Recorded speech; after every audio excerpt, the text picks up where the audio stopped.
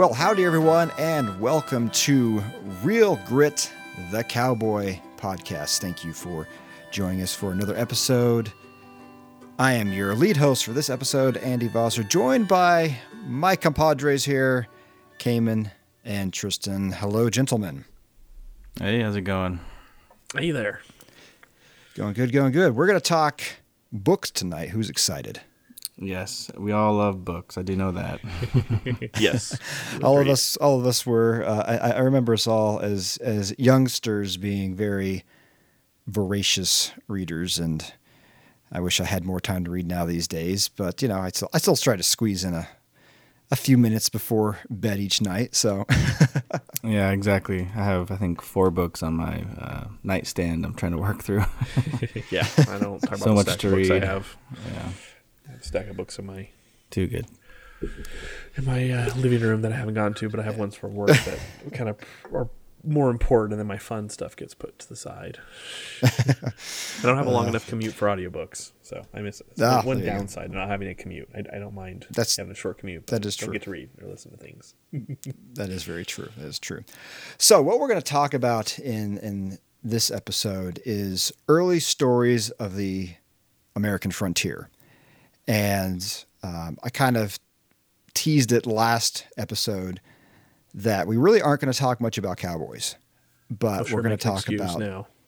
Yeah, I know we are the Cowboy Podcast, but we have to, as we're kind of doing in this series, is we're kind of building up from the foundation. So in the last few episodes, we've just talked about how cattle got to America and how that plays into, well, eventually cowboys.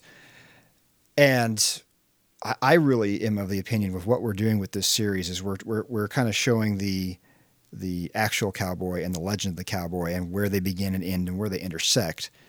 And so I really thought it would be good to then maybe start looking into where the legend of the cowboy, the Western, gets its roots, kind of what foundation it stands on.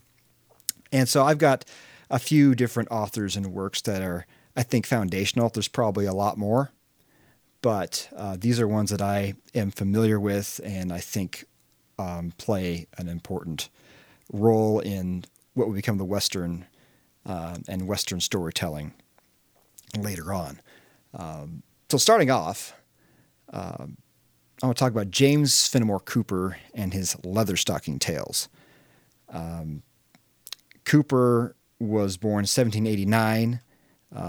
He was, as a boy in the last part of his life, lived in Cooperstown, New York, which was founded by his father, William Cooper. I mean, might as well just start a town and name it after yourself.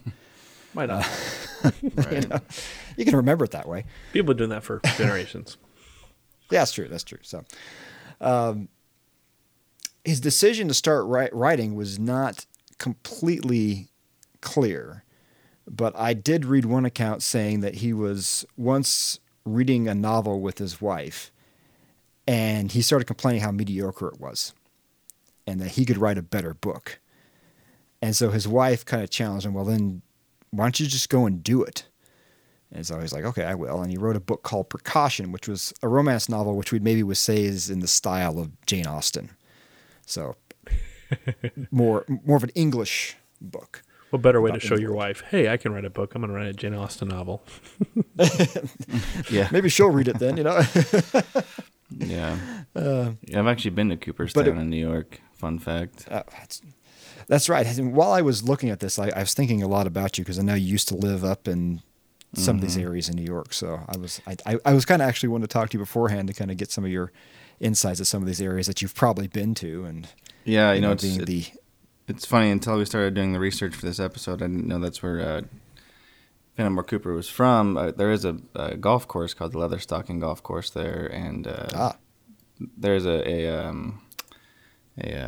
museum. I think it's his old house, actually, now that I think about it, like an art museum that's there's like the Fenimore Cooper, the Cooper Art Museum. It's like an old house, but really what it's famous for is it's the National Baseball Hall of Fame is in Cooperstown. Believe it or not. That's right. I kept wondering why I kept thinking that was familiar. It's like, yeah, that's where baseball. Yeah, so Cooperstown. Right. That's why I went actually. Was to go to the Baseball Hall of Fame, and it's this small town with this, the Hall of Fame there. But hey, the Fenimore Art Museum is there as well, which I'm guessing is based off of the fact that he lived there, which also makes a lot of sense now. course. Yeah. Actually, and It's all in the name. a funny fact what I found actually when I was doing a little research too is he actually attended, before they went to New York, he went to Yale, and for 2 years, but then he was expelled, and a lot of the things wouldn't tell like the reason why. They're just like the school board asked him to leave for reasons. There was incidents, and a little more research. Basically, as a prank, because he did a lot of pranks, and I found that he blew up a fellow student's door, and then there was also rumor that he burned down one of the, and because of that, it burned down one of the like buildings, like the housing buildings. But then they said that probably wasn't true. That was a different incident from something else.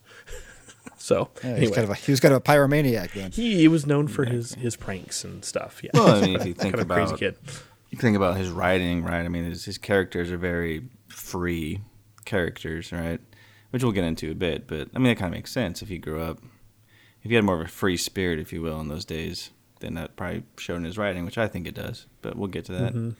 So Yeah. And then while he was in New York, he founded the Bread and Cheese Club, and was kind of had a bunch of different like notable painters and writers and stuff that all hung out, including William Cullen Bryant, which the biggest thing he's known for is like New York Evening Post. He was the editor for a long time for that. Okay. So he hung out. He kind of was in the middle of kind of like C.S. Lewis and J.R.R. Tolkien and the Inklings, kind of the same kind of a lot of famous authors in the same circle, kind of all exchanging ideas. Which happened quite a bit. I recently read a book by David McCullough called The Greater Journey. It's basically about Americans that went to Paris, and the same thing where they would kind of are all, all these famous painters, authors, all this were kind of together, kind of drawing inspiration off one another, having that friendship and stuff like that, and kind of building that, critiquing each other's work, kind of using that as that camaraderie to help them go forward and stuff. So that's interesting. Yeah. And correct me if I'm wrong. So that you're talking about the first book he wrote, the Precaution. That it was not. I was reading. It was not successful commercially. Right. Like it did not sell. It wasn't much. A commercial success. Yeah. It so wasn't he at all. Failed in that initially. Yeah. Yep. His claim to fame though is the Leatherstocking Tales, which were 5 novels that he wrote between 1823 and 1841, and they are The Pioneers, The Last of the Mohicans, which is probably the most famous, The Prairie, The Pathfinder, The Deerslayer, and they follow the main character of Natty Bumppo, and he's probably best known for his nickname Hawkeye, which comes from The Last of the Mohicans. And the stories take place pretty much in the 1700s in central New York. Basically, a lot of them surround the French and Indian War. So a lot of the what was going on up in there with the I think it's the Hurons, the Huron tribe, and are there any historical kind of sites and stuff for French and Indian War up in that part of the state, Cayman, that you are aware of? Not really. Most of the historical sites that I went to were Battle of 18, the War of 1812, a lot of that, and then I'm blanking, Saratoga, Battle of Saratoga. But I think I was actually really curious about that. So I met a local, somebody who's lived there for a lot of years. Kind of asked him that question because even the War of 1812 battlefields and even the Revolutionary War battlefields aren't that well preserved, And I asked about the kind of the French and Indian Wars, or the 7 Years' Wars, I guess is the more proper terminology these days. But and basically he just said that like people didn't care, right? Like the battle was fought here, cool. It wasn't really until Gettysburg that the preservation of a battlefield became a thing, which I had no clue. That Gettysburg was kind of one of the first battlefields rather to be preserved for history, and everybody else kind of caught on, I guess. And so that's even like Saratoga, there's only a small section of the actual battlefield that's left. Everything else has private land, and then the War of 1812 battlefields I went to, same thing. There's a very tiny part that still exists, and the rest of it is kind of built up or whatnot, because there was no need to I guess, or want to preserve a battlefield because it's where a bunch of people died. So I really didn't see any historical, 7 Years War sites. I mean, of course you're up there by the St. Lawrence, the Great Lakes, which a lot of the, that fighting kind of took place. But I didn't see any. I'll take a look. I might have seen something. I'll take a quick peek. I mean, I just, for me, I always like to find out, if I've not been there, other people who have been in those areas.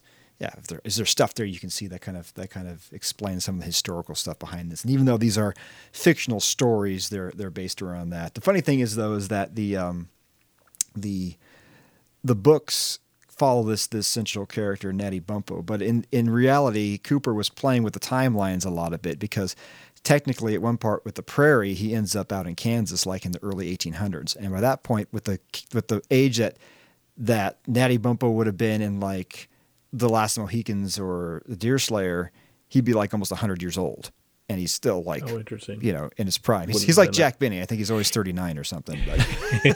Yeah, but I mean, in the end, Oh, go ahead. Sorry. I'm just saying it. In the end, he was just he's the author. He can do what he wants. Yeah. Also, I was interested to find out that it's based off of a real person. Natty Bumppo, generally it's believed that he was inspired by David Shipman, who is a person that Cooper would have known.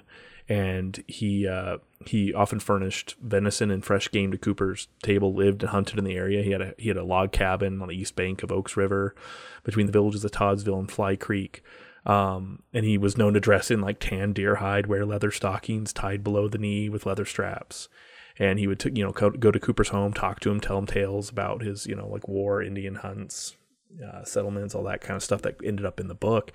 And then this guy, David Shipman, died in 1813 at the age of 73 in Fly Creek, New York. And there's actually a historical marker there.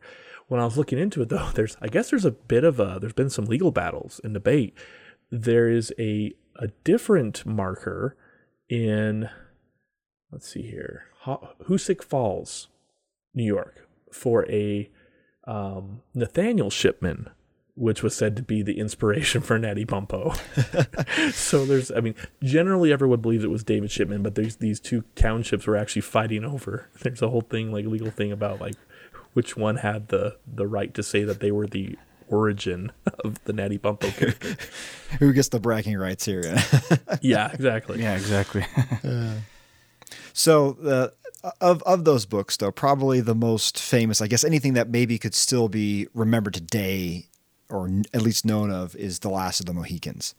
And it's been readapted over and over. Apparently there's been 11 different movies that have been made. The first one starting D.W. Griffith did a short silent film in 1909 called Leatherstocking.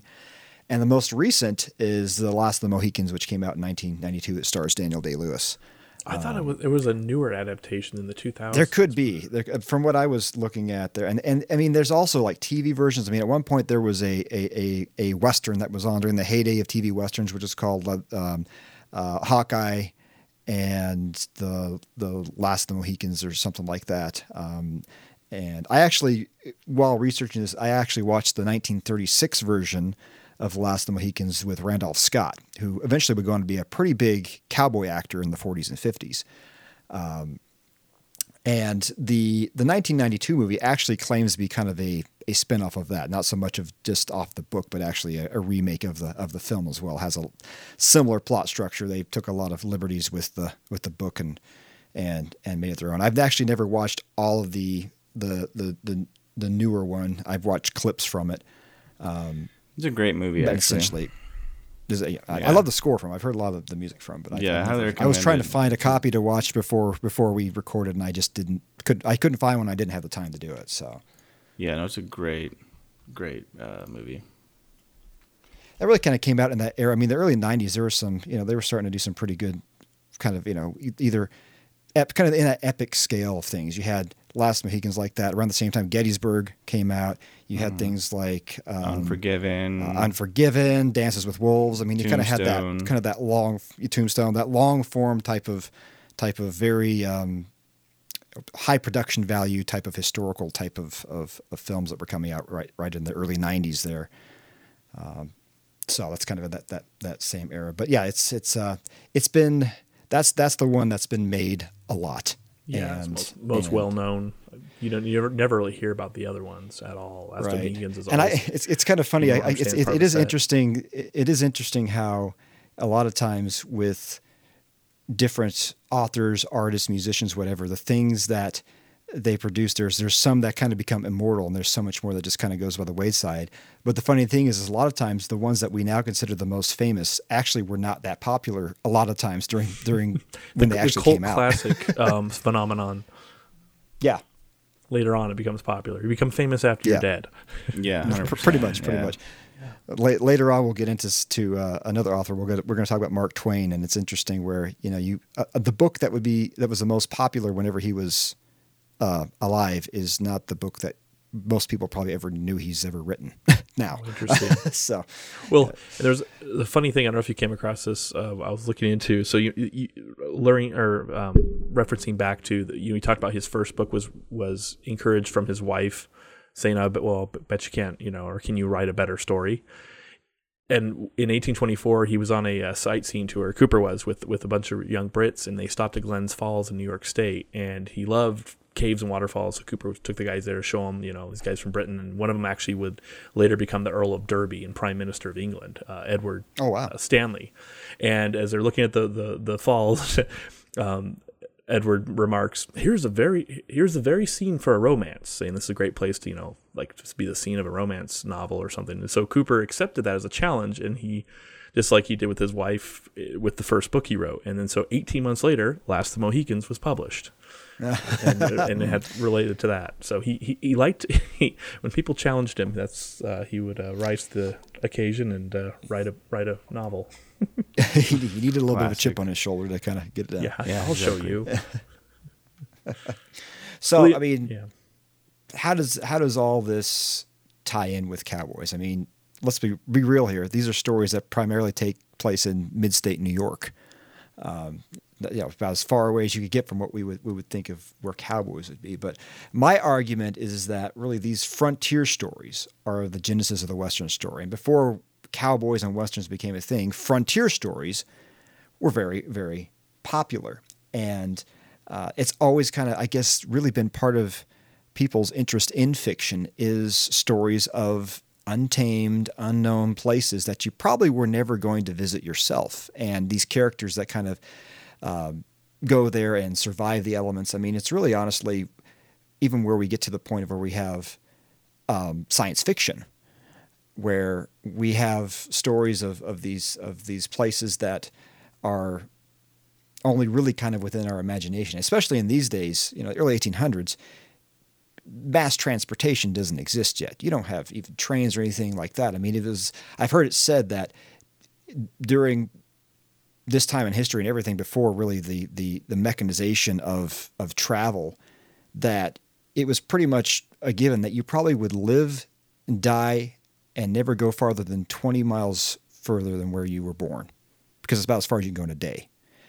Now, obviously, some people were going on ships. I mean, people move around, but generally, for the most part, you kind of just stayed in your one little area. And so people, I think then, as we still do today, kind of have this desire for stories that take place in these areas that kind of sit in our imagination. We can kind of imagine ourselves being there with these characters, or being these characters ourselves with these ideals and things like that. And it just makes for great fiction, and it's really worked, I guess, well for the last several hundred years, really, with fiction. And so that's kind of like a lot of critics viewed the Leatherstocking Tales as like the first American novel and hero. Like he was the first kind of like well-known hero that whole kind of natural right versus legal right, order versus change, wilderness civilization versus civilization, and that kind of became a theme through all the other books that we came to be known as later cowboy or the dime novels. Right. Yeah, I found a quote from a website called the Mohican Press, and they have a lot of books about Cooper and actually a lot of stuff even on the 1992 movie as well. There's a lot of stuff where they have guidebooks. You can go to the places. They shot a lot of it up in mid-state New York as well, the movie. And so you can go to some of those places. But anyway, they had a really interesting quote on there, which I thought summed it up very well of the Natty Bumppo character and how we can maybe tie that to what becomes kind of like the character of the cowboy later on. And the quote starts, James Fenimore Cooper, whose writing has evoked both admiration and disdain, is considered to be the first true American novelist. His most popular work, The Last of the Mohicans, has remained one of the most widely read novels throughout the world, and it, along with the other 4 novels that make up the Leatherstocking Tales, has tremendously impacted the way many view both the American Indians and the frontier period of American history. The romanticized image of the strong, fearless, and ever-resourceful frontiersman, in this case Natty Bumppo, as well as the stoic, wise, and noble Red Man, which is Chingachgook, which I always have a problem pronouncing, was born more from Cooper's characterization than any other source. So, I mean, like I said, there was maybe one character we talked about that he knew personally that helped inspire that. But really, yeah, this is Cooper was kind of building the formula for what would become a frontier hero and could even maybe go into a cowboy hero, which is, yeah, that person who's strong and fearless. He's always resourceful. I mean, I've read a lot of Louis L'Amour novels, and in your hero and all the Louis L'Amour novels, he knows how to survive in the land. He knows how to avoid detection if he needs to. He's fearless. He'll stand up against what's wrong and stand for what's right, and that's kind of baked into the image of the cowboy. And so, what's being argued here, and I think I could probably get behind it, is that Cooper, if not the architect of that, is one of the main architects in American literature of that type of character. And that's how we can get to that, to where I think we see that in the legends of the cowboys. Yeah. Could have its start. And I think to go off that, basically what you said, Tristan, and what you've been saying, Andy, is, this is kind of the first American hero, and we can relate to the cowboy. I think you have to take a look at literature of the time period. We talk about, what did he say? He wrote a book in the kind of the same vein as Jane Austen, if I'm not mistaken. Is that correct? Right. His first one, yeah. His first one, yeah. So that was the writing style. I don't know if you guys have read Jane Austen or any of the books coming out of that the early Victorian age. It's very much about like gentlemen and love interest, right? There's not really a lot of exploration. And so I think when we say this is the first American hero, I think this is the first time in what we would call civilization. Well, I'm not going to use that word. Western civilization. How about that? Western civilization, that an author created a hero that wasn't a gentleman, I guess is the best way to put it. You know what I mean? Like he's not, I don't know, Mr. Darcy. You know what I mean? At all. I think that is how we can draw this direct link to the cowboy, because the hero is, he's just a frontiersman. There's nothing special. He wasn't born into wealth. He doesn't have money. And, his goal in life is not to find a wife, like all these other these books that were coming out at the time. So I think that's something that's really interesting that we can, again, relate to the cowboy novels. If you read them now, there is romance, obviously, because that makes for a great story. But really what draws the reader in is like you said, the resourcefulness and just like this different type of hero that we all kind of want to be, but we can't, or we aren't going to be because, well, we have obligations. You know what I mean? And I think that's really what draws the crowd. Is like, oh, I'd love to be Hawkeye. I mean, of course, I never could be because I have to make money and, follow the path society has laid for me. But, man, it'd be cool. And, I think that's like inherently an American mindset beginning at this time. So, yeah, I think we see here how these types of stories, become a foundation for Western stories. And they really were. I mean, you have to think about what was considered the West in these days. I mean, there's a time whenever Daniel Boone went west to Kentucky. That was considered the far West. It was the frontier of the West. And as the American continent continued to kind of push that way, the frontier West continued to kind of get moved further and further. west. So in a sense, some of these can be kind of considered westerns, and that's where I'm saying there's frontier stories, westerns. They're kind of the same, different. Early stories before the cowboys come along typically dealt with the frontier. A lot of stories about the mountain men and or mining and things like that, and then eventually the cowboy would kind of take over that. That was kind of the new character that was on the scene that you could really build that romanticized view of this untamed, unexplored land, and he's the vehicle how you could use that. So well, I mean, the word frontier just means, you think of it like even sci-fi, like Star Trek, the final frontier. It's always that new exciting thing that's being explored. First it was the frontiersmen. Then it was the cowboy exploring the frontier of the West, and now it's the frontiers of space, and it's always that next thing that we're new frontier we're figuring out and seeing for the first time. The brave men and women that are the first to go there. So yeah, that's our discussion on James Fenimore Cooper, a kind of the father, or maybe you consider one of the fathers of Western or frontier literature. Next time, I want to pick up and I want to talk about Mark Twain. I know that guy. You know that guy. I know that and how one of his books, the book Roughing It, is a great tale of the West, and how it also kind of helps forge the way for popular literature on the Western part of the United States. So that will be up in our next episode. So you'll wanna tune in for that. And so anyway, before we head off into the sunset here, Tristan, why don't you tell everybody how they can find out more about us and all the stuff they need to know. Yeah, well, thank you, listener, for listening to our podcast. Without you, we wouldn't really have a reason to do this. So you can visit our website, as always, at thecowboypodcast.com, where we have our episode notes when they're updated, contact information, and other announcements, such as our recent edition of the buymeacoffee.com website /Cowboy Podcast, where you can go and